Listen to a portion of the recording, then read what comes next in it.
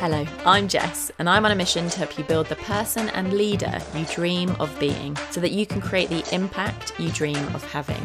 This is episode 48, and I'm so glad you're here.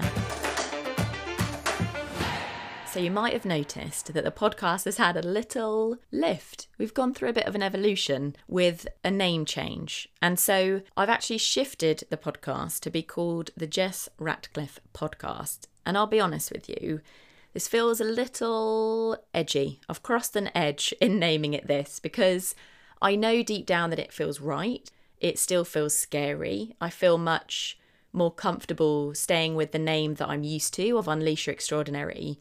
But the more that I felt that resistance, the more I wanted to step into it because I felt the resistance was there, not because it's not right, but because it feels edgy. It feels funny calling it my name. But yet, in the direction that we're moving, in the direction that my coaching is going, and the content that I'm creating and continuing to dream up and want to create is going, it all makes a bit more sense to me. And so you might not have noticed whatsoever that I've changed the name, in which case that's totally cool. But I just wanted to give a bit of an update at the start that that's why. So you might now notice that the name is different. And it feels perfectly aligned with the topic that we're diving into today, which is all about owning our boundaries.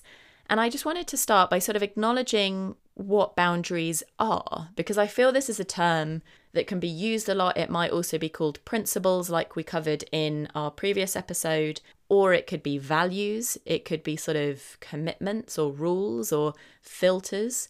But really, for me, the essence of knowing and owning our boundaries, or the power in knowing and owning our boundaries, that it allows us to say yes to what serves us, what we want to do, what we feel gives us energy, and we get to say no to what we don't want to do. And with knowing what our boundaries are, almost in advance of opportunities, ideas, or things that might come towards us, that might be available to us, we can feel really strong saying yes or no in that moment, rather than, and I don't know if you do this as well, but I've definitely in the past fallen to the prey of saying yes in the moment because it's easier than saying no, even though I probably knew back then that what I was saying yes to wasn't really how I wanted to spend my time.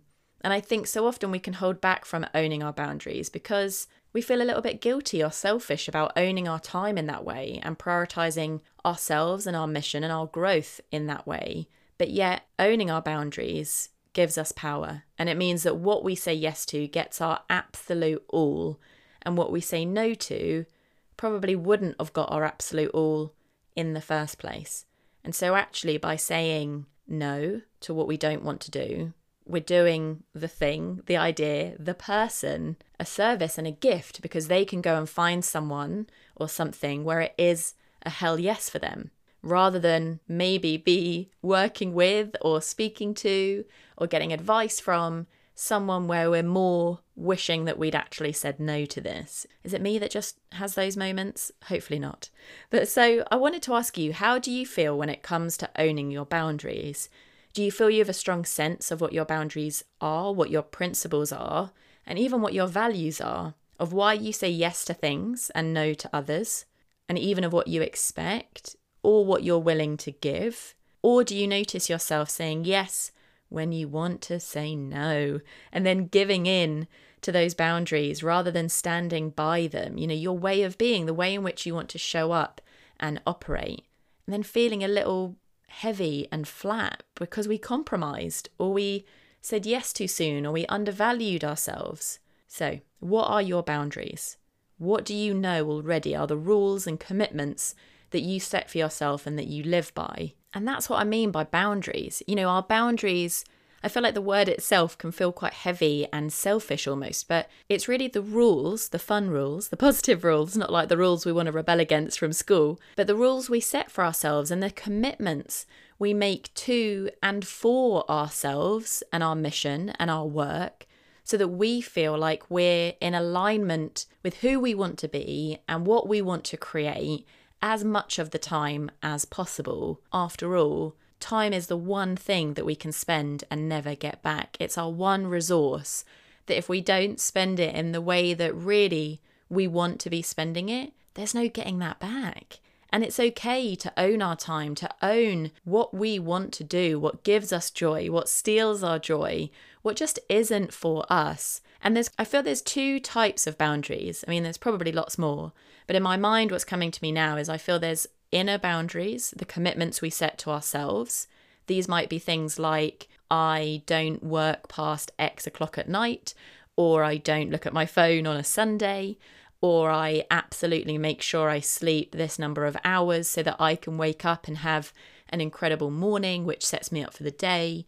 Or a self-boundary might be, I value myself, I own my value, I stand by my value, I say what I want and I say what I don't want. You know, the real sort of inner drivers of this is how I operate, this is what I believe to be true about myself, and therefore this is how we show up, right? How you and I show up in our worlds based on our boundaries, almost based on our operating system, if you will. What we say yes to, what we say no to, what we go after, what we don't, what we believe, what we assume.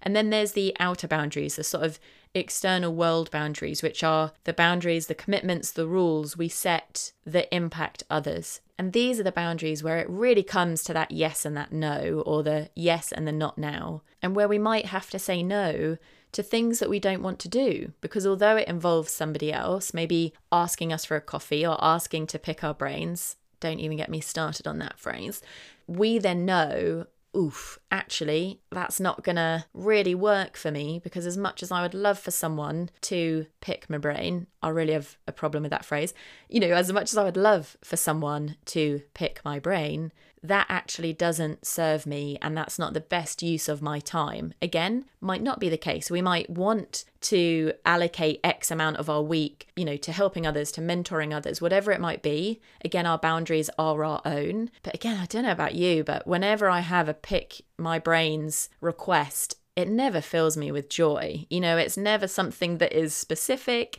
It's never something where I feel I can truly be that helpful, because I kind of feel like it's broad and it's not necessarily helping me be the most helpful to the person that wants to pick my brain.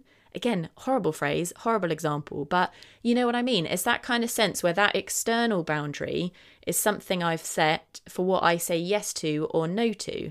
And so yours might be something similar.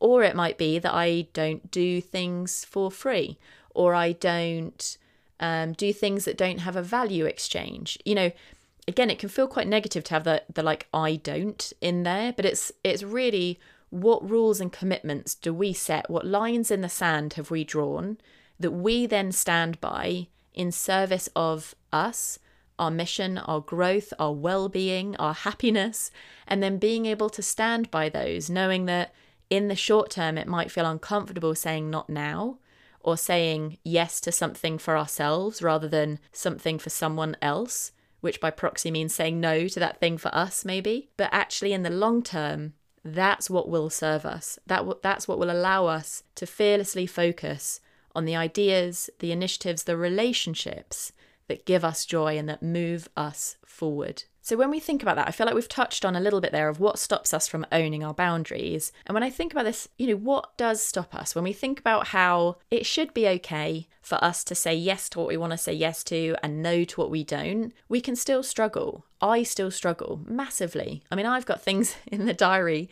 that I wish weren't there, because at the time I said yes, because it felt easier, because I wanted to be nice, because I didn't want to be a bit of a dick and say no. And those thoughts that stopped me from saying a polite no or not now, or to divert that request to somebody else that could better help, that means I'm now saying yes. And that means that I now have something or multiple things trickled through the diary that I don't really want to be there. And that in itself is where we can then feel that heaviness and that flatness around what we maybe wish we had the strength and power and ownership of our boundaries, the clarity to say no to early.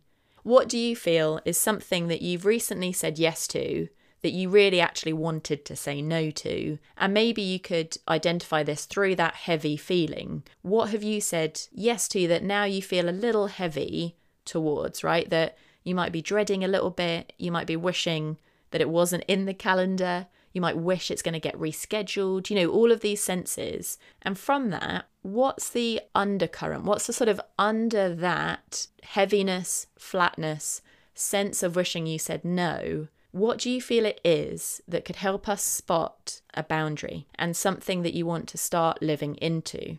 So for example, going back to my example of, let's say, people that want to pick my brain. I know that can feel a bit of a compromise to me because it doesn't feel, A, that I can be specific enough to really help. It almost feels that you kind of turn up or get on the phone and it's just open game to kind of, oh, it's gross, like pick at your brain. Sorry, really gross, really bad. Got a terrible visual. But it doesn't feel like I can really harness my help, if that makes sense. If they were to have really more specific questions, absolutely. Maybe I could then help over email or in a different way that serves us both. But that pick your brain example means that that's time, energy, space, thoughts, all of that kind of stuff, which I'm then not harnessing for something else, possibly for a client of mine or for workshop attendees. And there's only so much that we can fit in the time that we have. And so I'm aware that example might feel really brutal, but actually this is the power that we can set our boundaries and we can say what we don't want to do or what doesn't serve us, or we can go back to a request with another request asking for what I felt was missing. So what's that thing? What's that thing that you've said yes to that feels a little bit heavy? And how could you shift it to work for you, to feel lighter? What could you start saying yes to that serves you rather than that leaves you feeling heavy?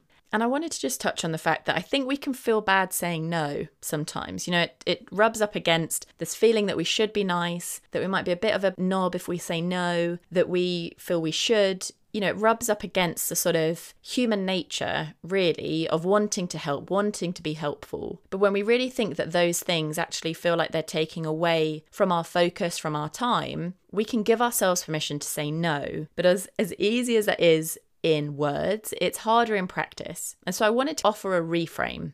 Imagine if, when you're saying no or not now to someone, rather than them thinking that you're a bit of a knob, what it actually does is give them permission to say no or not now to what they don't want to do.